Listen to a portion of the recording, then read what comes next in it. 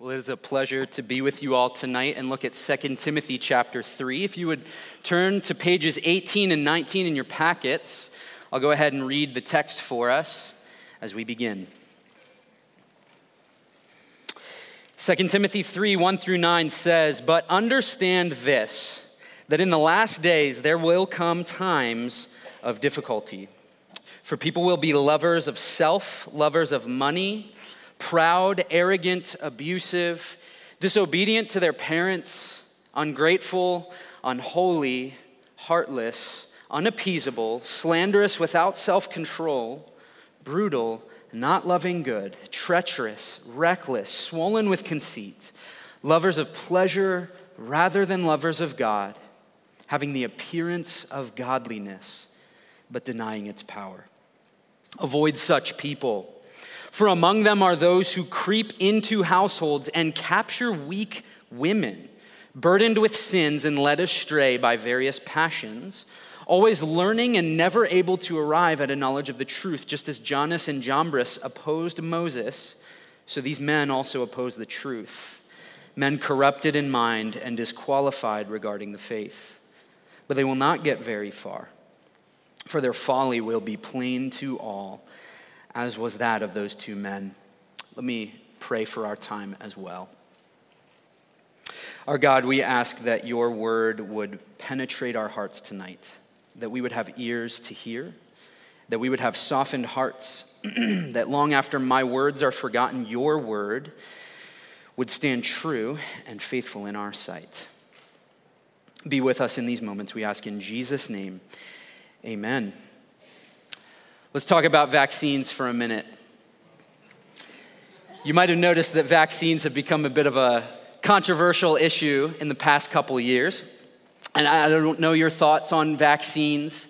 Genuinely, I'm not here to persuade you one way or the other tonight. But let's talk for a moment about how a vaccine works. See, simply put, a vaccine is meant to fortify the body against internal threats. A vaccine introduces the body to an infection before it happens, so that in the event that it does happen, the body isn't caught off guard. The defense response is ready. The body knows, I was prepared for this. Well, in similar fashion, in the text before us tonight, God has provided a sort of vaccine for his church, the body of Christ, against a viral infection of a different kind, a pandemic, if you will, of counterfeit Christians.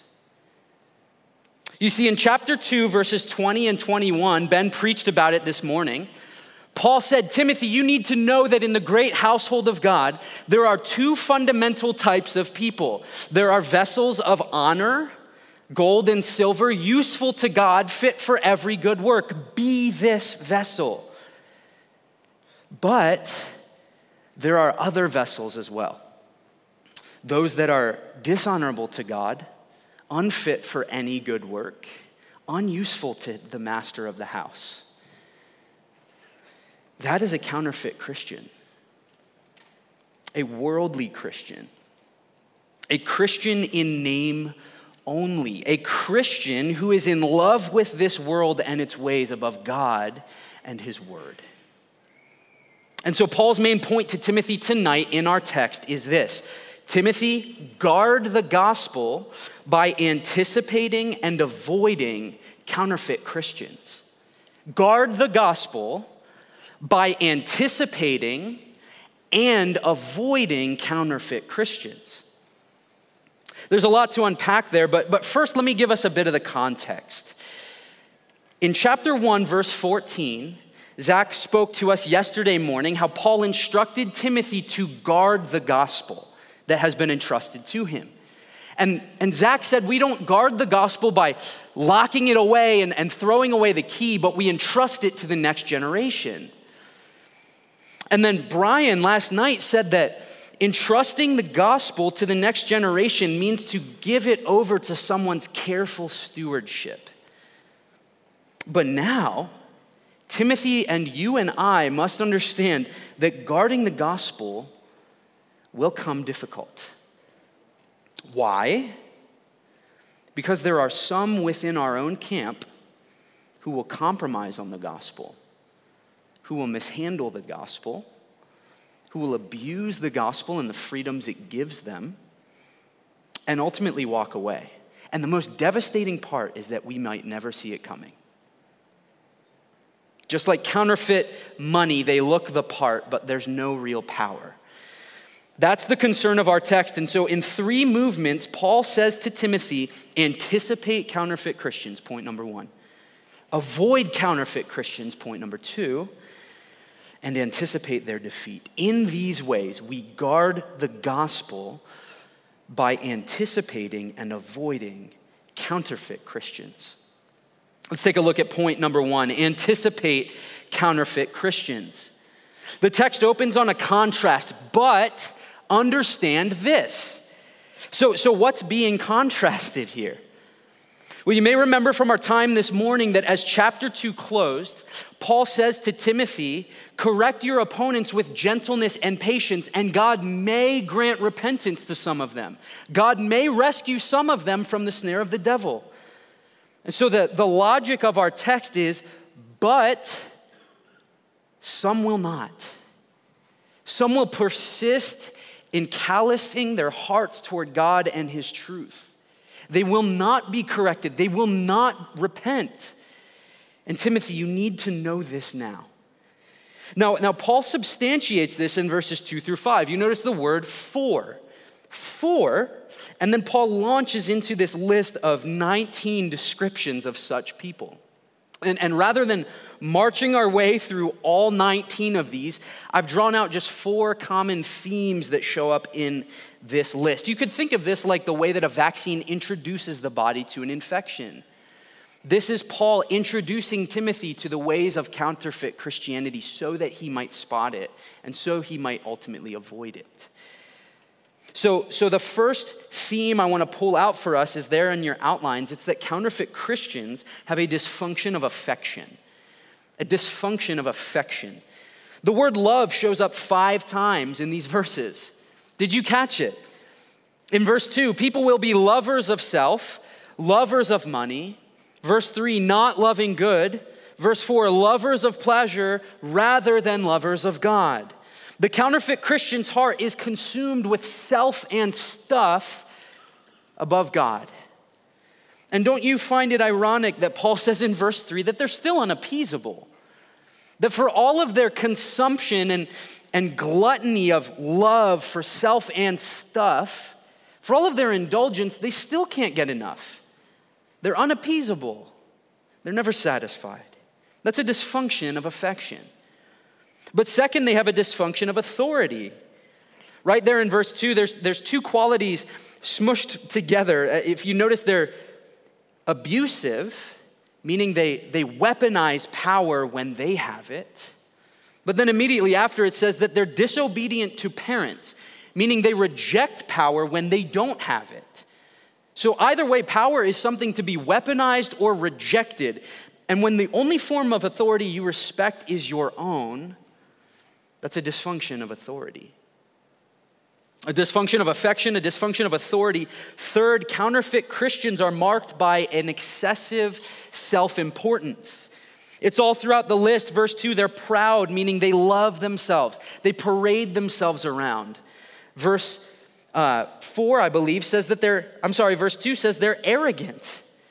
They're not just proud, but they really love themselves. They're wise in their own eyes. You can't tell them something. You can't tell them anything at all. You can't correct them. Again, in verse 2, they're ungrateful. They aren't showing any regard to anyone for anything they've received, as though they've generated all of it. Verse 4, they're swollen with conceit, puffed up, bloated with self-importance. Fourth and finally, in a spiritual sense, counterfeit Christians are a danger to themselves and other people. Verse 3 says they're heartless and brutal. We tend to avoid people like that, don't we? Verse 4 says they're treacherous, which is actually a word elsewhere used in the Bible to describe Judas. It's saying that counterfeit Christians will break any loyalties that they have to anyone within their inner circle for their own self-interest, just like Judas did. But I find that the most dangerous and shocking of all things in this entire list caps off the list there in verse 5. I want you to put eyes on it. It says that they have the appearance of godliness, but they deny its power. There's all sorts of conversations going on today about the challenges that the church is facing. Some people would argue that the church's greatest difficulties come from Capitol Hill in the form of non-Christian legislation or anti-Christian parties and this or that political party. Other people would argue that the church's greatest adversary today is the ongoing advancement of science and scientific discovery, or the progressive cultural trends of our world that we need to busy ourselves with keeping up with. Maybe you're here this week and you think that the greatest adversary for the church are all those outspoken atheists in the spotlight of our world, writing their books, conducting their debates, and influencing our youth. But the Apostle Paul just made an astounding claim that the church's greatest times of difficulty will not come from outside its walls, but from within its own ranks. These are the last days. You know how it happens? It happens when the church exchanges authentic godliness for the appearance of godliness. It happens when our quality of life denies the power of the gospel rather than demonstrating the power of the gospel. Paul said back in chapter 1, verse 7, Timothy, God has not given us a spirit of fear, but of power and love and self-control. And so our lives are to demonstrate the power of the gospel that revolutionizes everything about someone. We've been entrusted with God's gospel, the wonderful news of the redemption of Jesus Christ, our Savior. But if we refuse to let the gospel revolutionize everything about us, we deny its power. There's an extended quote printed on your outlines. It stopped me dead in my tracks when I first read it. It says, look at those hundreds of people whose whole religion seems to consist in talk and high profession. They know the theory of the gospel intellectually, and they profess to delight in evangelical doctrine. They can say much about the soundness of their own views and the darkness of all who disagree with them. But they never get any further. When you examine their inner lives, you find that they know nothing of practical godliness. They're neither truthful, nor charitable, nor humble, honest, kind-tempered, gentle, unselfish, nor honorable. What shall we say of these people? They are Christians, no doubt, in name, and yet there is neither substance nor fruit in their Christianity. There is but one thing to be said. They are formal Christians. Their religion is an empty form. And can we just level the playing field for a moment, friends? Because in a moment of complete honesty, when we put it this way, not one of us could claim to be right in God's eyes on our own merit. In fact, every single one of us, before the supernatural intervention of God in Christ, was this person. We are all counterfeit Christians, friends. That's the bad news of our text. Jesus was the only true Christian. Jesus was the only one who wasn't a counterfeit. He was the real deal. And yet, as Mark pointed out on Sunday night, Jesus was treated as though he had no faith at all, so that we who have spotty faith at best would be accepted before God. When you combine that with what Ben said this morning, that only God grants repentance, friends, the result is an incredible humility about our condition before God. Is it not? So how does this apply? Adjust your expectations. Adjust your expectations. Brothers and sisters, we do not live in a day of ease, comfort, or convenience. These are the last days. This is when times of difficulty have come upon us. And so we will be disappointed if we expect to find our perfect little slice of heaven in the church or on our campus fellowship or in our Bible studies or through Christian influencers or celebrity pastors. The picture we get throughout 2 Timothy is that counterfeit Christians are everywhere. Back in chapter 1, Phygellus and Hermogenes had left the faith. By chapter 2, Hymenaeus and Philetus had swerved from the truth, and many more will in chapter 4 as well. Sometimes the last people we'd expect will not only plunge themselves into sin, but they will bring others along with them, and it is heartbreaking. But friends, if this text vaccinates us as it ought to, we won't be caught off guard when it happens. We will come to expect it. It will keep us incredibly sober and sorrowful and honest over the state of our own hearts. God, please never let that be me. It will keep us humble and prayerful over the lives of the people we minister to. God, may it never happen to them.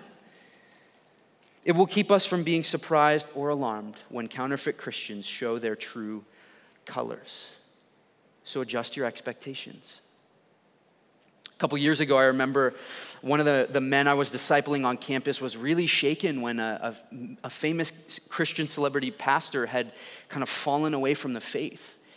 And by the guidance of God's Spirit, we ended up in these very verses. And it didn't remove the shock and the pain of what had happened, but it certainly brought some comfort that God wanted his church to be prepared under the guardianship of his word.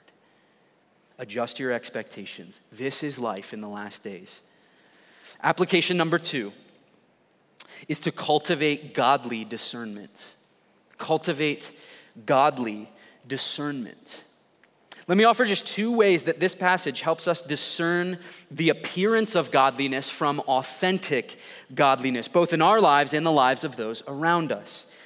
First off, you can ask the question, is there evidence of ongoing repentance from sin? When you cultivate godly discernment for yourself or others, ask the question, is there evidence of ongoing repentance from sin? Is there a brokenness over our sin, a hatred of our sin? Is there a conscious resistance against the love of self and stuff?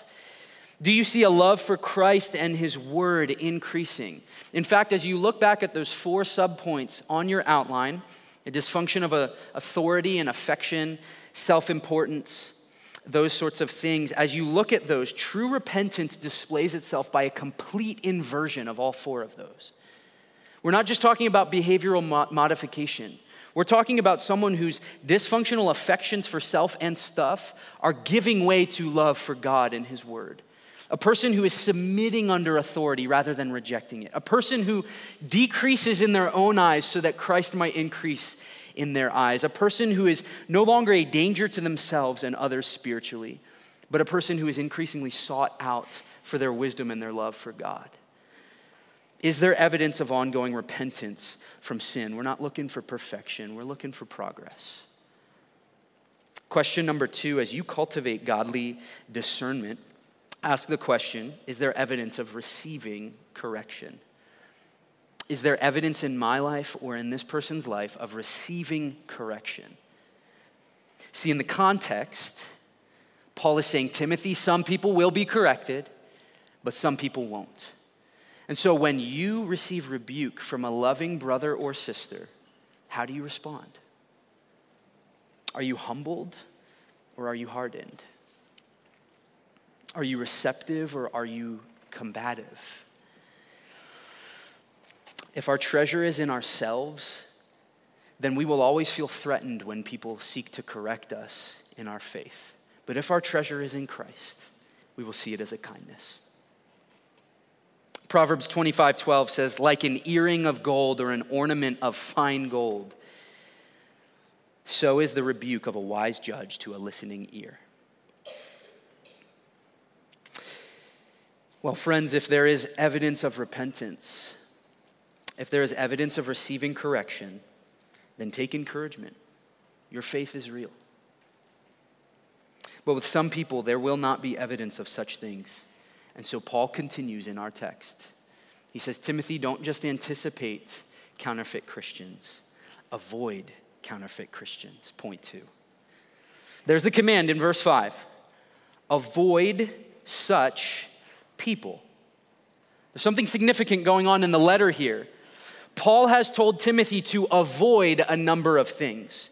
In chapter 2, verse 16, he said to avoid irreverent babble. In chapter 2, verse 22, he said avoid youthful passions. And now in chapter 2, verse 23, he said avoid ignorant controversies. But now, Paul is saying to avoid people. This is a progression or an amplification in the letter. The Apostle Paul is not giving license to cut toxicity out of your life. It's not a blank check to cancel toxic people, but Paul is saying two things here when he says avoid such people. First off, Paul is saying avoid their conduct. Be nothing like them. Your life needs to look fundamentally different than those who claim to know Christ by their outward actions and have the appearance of godliness. Avoid such people means avoid their example or their mistakes. Timothy, saturate your life with a devotion to Jesus Christ. Demonstrate the truth and the power of the gospel that transforms lives. As the quote at the top of your page says, the lives of leaders must demonstrate the power of the gospel. If they do not, have nothing to do with them. Avoid such people means don't be anything like them. But second off, avoid such people means avoid letting them take up your time. Paul is saying, Timothy, you need to know that there are some people that just want to play church. They just want to pretend to be Christians. But you've not been called to help them do that. You've been called to cleanse yourself as an honorable vessel for God and his good purposes and to summon other people toward that as well. Avoid such people means be nothing like them and do not continue to devote your time toward them. Now at this point you might be saying, but Mike, how do I discern if it's time to avoid someone? And to that I would say, well, this is where the context of the letter helps. Friends, Paul is saying, correct at every turn that you possibly can, but if all else fails, your last resort under prayer and the heartbroken sadness that comes with it should be to avoid them. I can vividly recall a time in my life when it came time to do this with someone. It was a scary thing to see in their life the deceitfulness of sin grip their heart in such a way that they did not want Jesus or his word. And as I saw this person's life, I thought, man, if it was not for God, that would be me too. And through much prayer, through much seeking counsel, I arrived at the really difficult decision that I need to avoid this person. They want to exclude Jesus Christ from their life. They want nothing to do with him. Avoiding such people is not done joyfully. It is a heavy, painful, sorrowful, prayerful thing to do. And honestly, if it weren't for the Bible, it sounds harsh. But if we hear Paul out on this in our text, I think we'll come to see why it's a good thing. Paul continues in our text. He says, for, verse 6, why should we avoid counterfeit Christians? For among them are those who creep into households and capture weak women. The picture here is of some particular group of men at this time who had been sneakily building a following for themselves by going house to house in public ministry. They were using ministry to climb the social ladder and build a platform by capturing people's attention and affection. And their target audience, according to Paul, was weak women. Paul's not speaking of all women generally throughout history here. This is a particular group of women that had weak consciences or weak willpower, we might say. That these particular women were immature, childish, and self-indulgent. Paul had been warning Timothy about them back in 1 Timothy chapter 5. You can look this up. Back there, Paul said that there was this group of women that were perpetually self-indulgent and straying from Christ after their passions. That's actually how we know that the rest of our text in verses 6 and 7 is describing these weak women. It's saying that these women were burdened with sins and a guilty conscience, led astray by various passions, always learning and never able to arrive at a knowledge of the truth. So here's the picture. On the one hand, we've got counterfeit Christian men playing ministry, platforming themselves. And on the other hand, we've got counterfeit Christian women who are trifling with religion like it's some kind of a hobby to tantalize their minds and ease their consciences.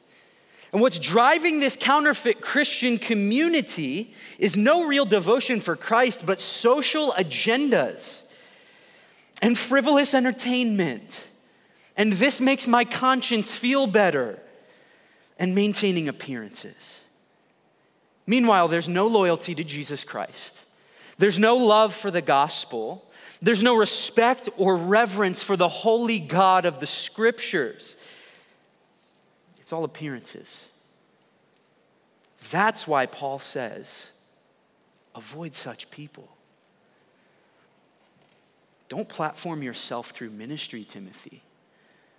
Don't trifle with the gospel that's been entrusted to you. Don't tantalize people's minds, or as Paul will say in chapter 4, scratch their itching ears. Avoid such people. A couple years ago, I was sitting on an airplane getting ready for takeoff. Maybe you've had this experience. If you've ever flown, you know that there's this moment where the voice comes through the loudspeaker. You can't understand a word they're saying. And they begin going over all the safety procedures. And the flight attendants find their way into the middle aisles, right? And they begin to show you this is how you put on a seatbelt. And this is where the emergency exits are. And in case the oxygen mask comes down, put yours on first and help everybody else and all that stuff. And I remember what happened in that moment baffled me. I looked around the plane. Not one person was paying attention. And then I realized, wait a second, I'm not paying attention either. I looked down at my hand and there's my phone. I'm like, how did that get there? Close Spotify, close Instagram. I couldn't tell you a thing that they had said thus far. Even the flight attendants, I begin to pay attention to them. They're like dancing and making faces. They were making a joke out of the whole thing. And it stuck with me. It baffled me. See, it's entirely possible to take life-saving information and just trivialize it. On an airplane, it's humorous, but in the church, it's tragic. See, sometimes we trivialize the life-saving news of the gospel by making the same mistakes as those in our text. Rather than being strengthened by the grace that's in Christ Jesus, chapter 2, rather than saying, I'm a soldier for Christ, I'm an athlete competing according to the rules, I'm a farmer waiting for the crop, we do ministry for gratification and what we get out of it. We teach and proclaim the gospel to others. Meanwhile, we neglect to apply it to our own lives as well. We sweep it under the rug and say, well, I'm doing ministry, it's okay. Every now and then we begin to trivialize the gospel by indulging in our selfish passions and just kind of tantalizing with the truths we're learning and diving into the things that we indulge in, saying, well, I'm God's child, so I deserve it. Friends, we must avoid these mistakes at all costs. We must be nothing like the world or counterfeit Christians. The application for us is to cleanse our lives of worldliness. Cleanse your life of worldliness.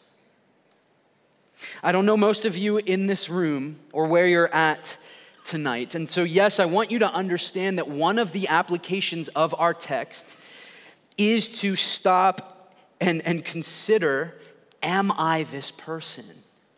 Have I been living the double life? Have I been claiming the name of Christ, but living in sin?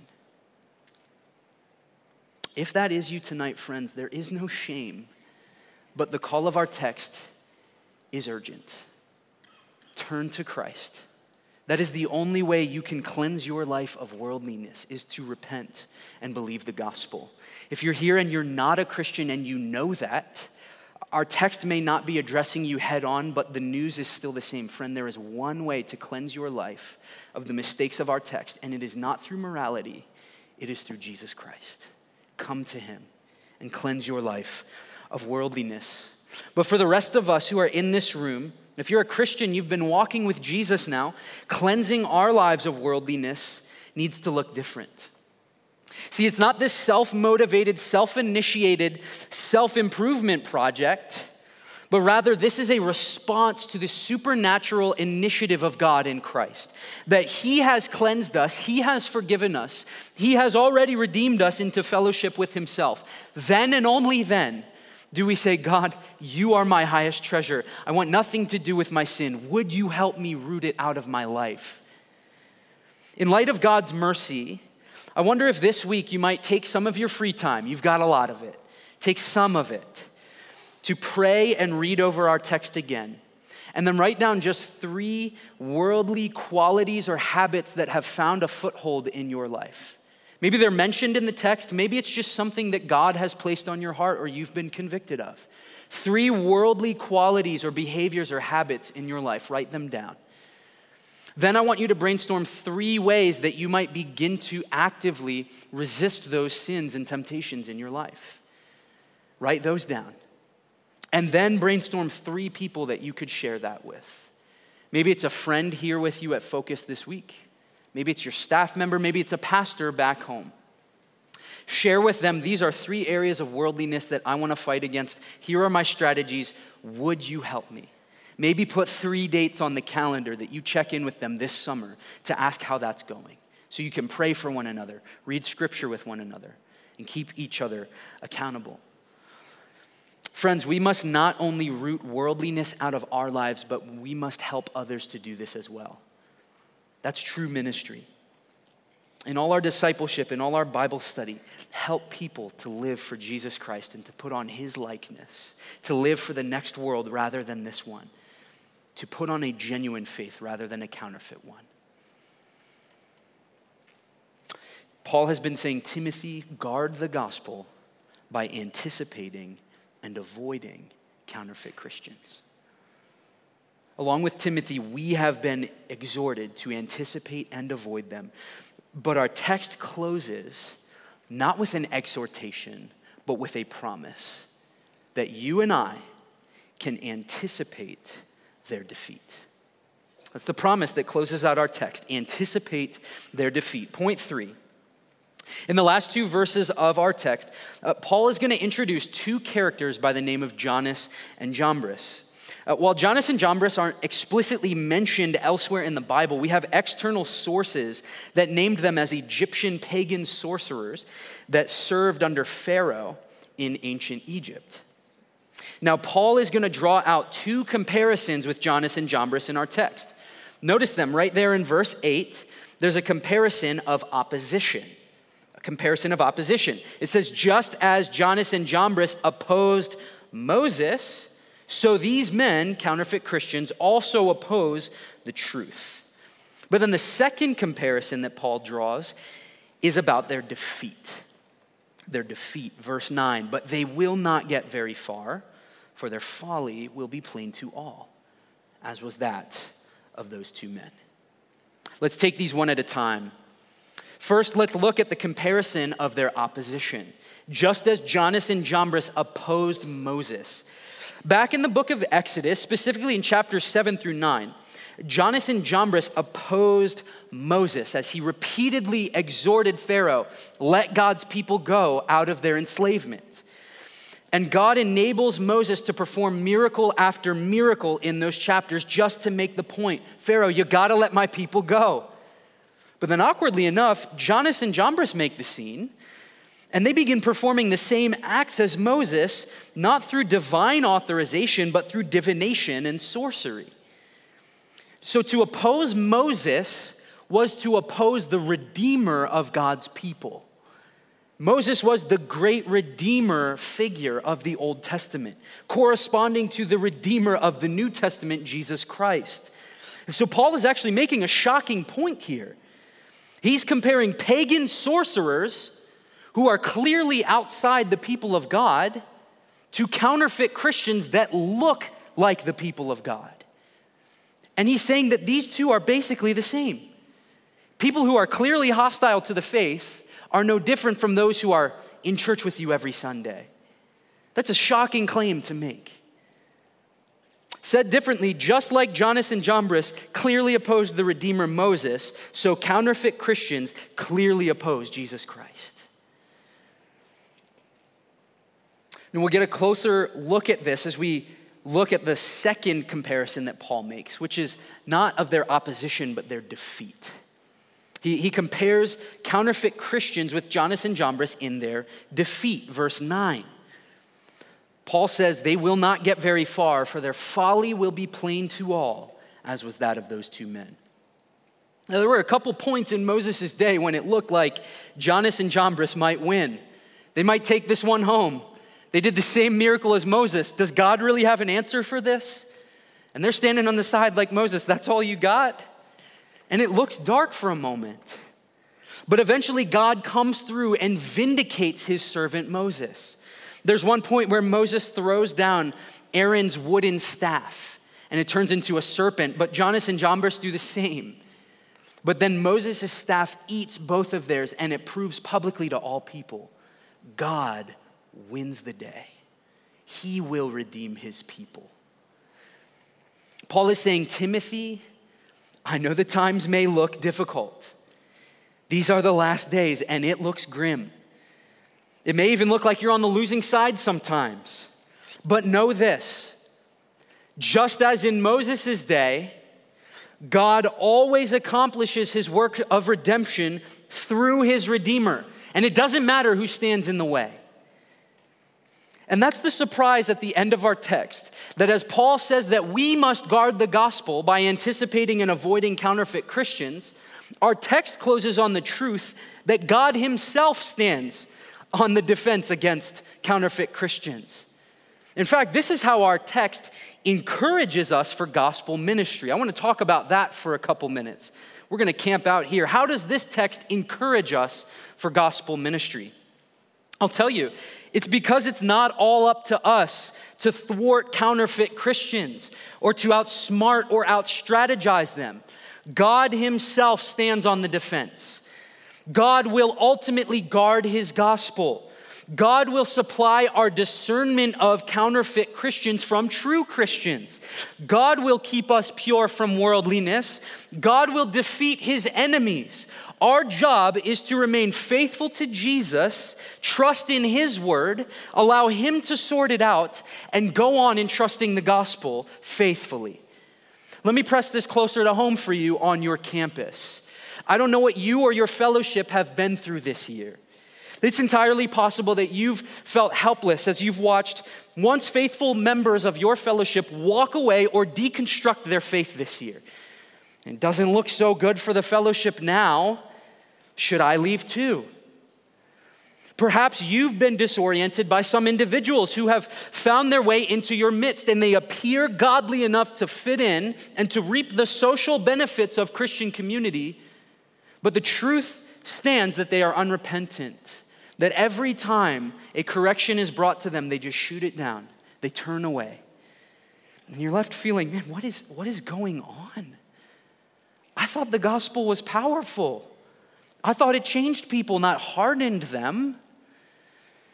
Maybe you're here this week, and like Timothy, you feel weary and inadequate and ready to throw in the towel. Is any of this worth it? The encouragement of our text, friends, is yes, it is worth it. If God is with us, and God will sort it all out, and God will ultimately win, then when times of difficulty come, and they have, and they will, we don't need to turn our backs and run. We don't need to sulk in our discouragements. We don't need to buy the lie that we're on the losing team.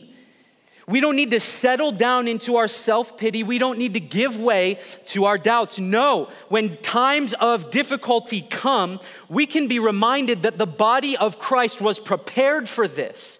We can look into the scriptures and say, no, I'm a soldier for Christ Jesus, and I was raised up for this.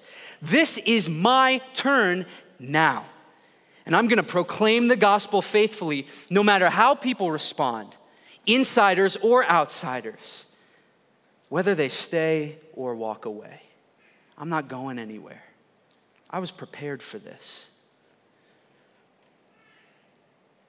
So then how does this text equip us for gospel ministry? How does it equip us for gospel ministry?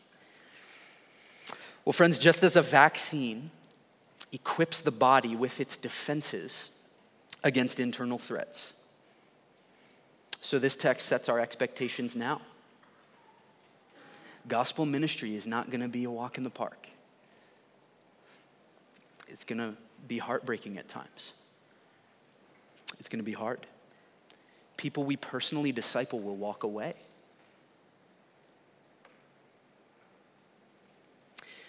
Friends, the bad news is that counterfeit Christians are all around us. In fact, before a supernatural work of God in Christ, every last one of us was a counterfeit Christian. But praise God, he has intervened in Christ. And praise God that he has not left his body defenseless against counterfeit Christians. Let us anticipate them. Let us avoid them as we anticipate their defeat. Lest any one of us should have the appearance of godliness, but deny its power. We're going to take a moment of silent reflection before the Lord before we respond in worship.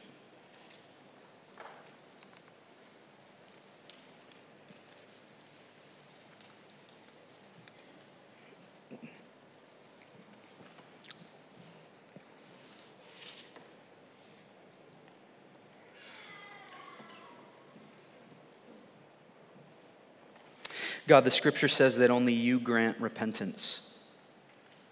Father, would you pour it out in abundance tonight? Each one of us needs it. I need it, Father. Forgive me of my sin.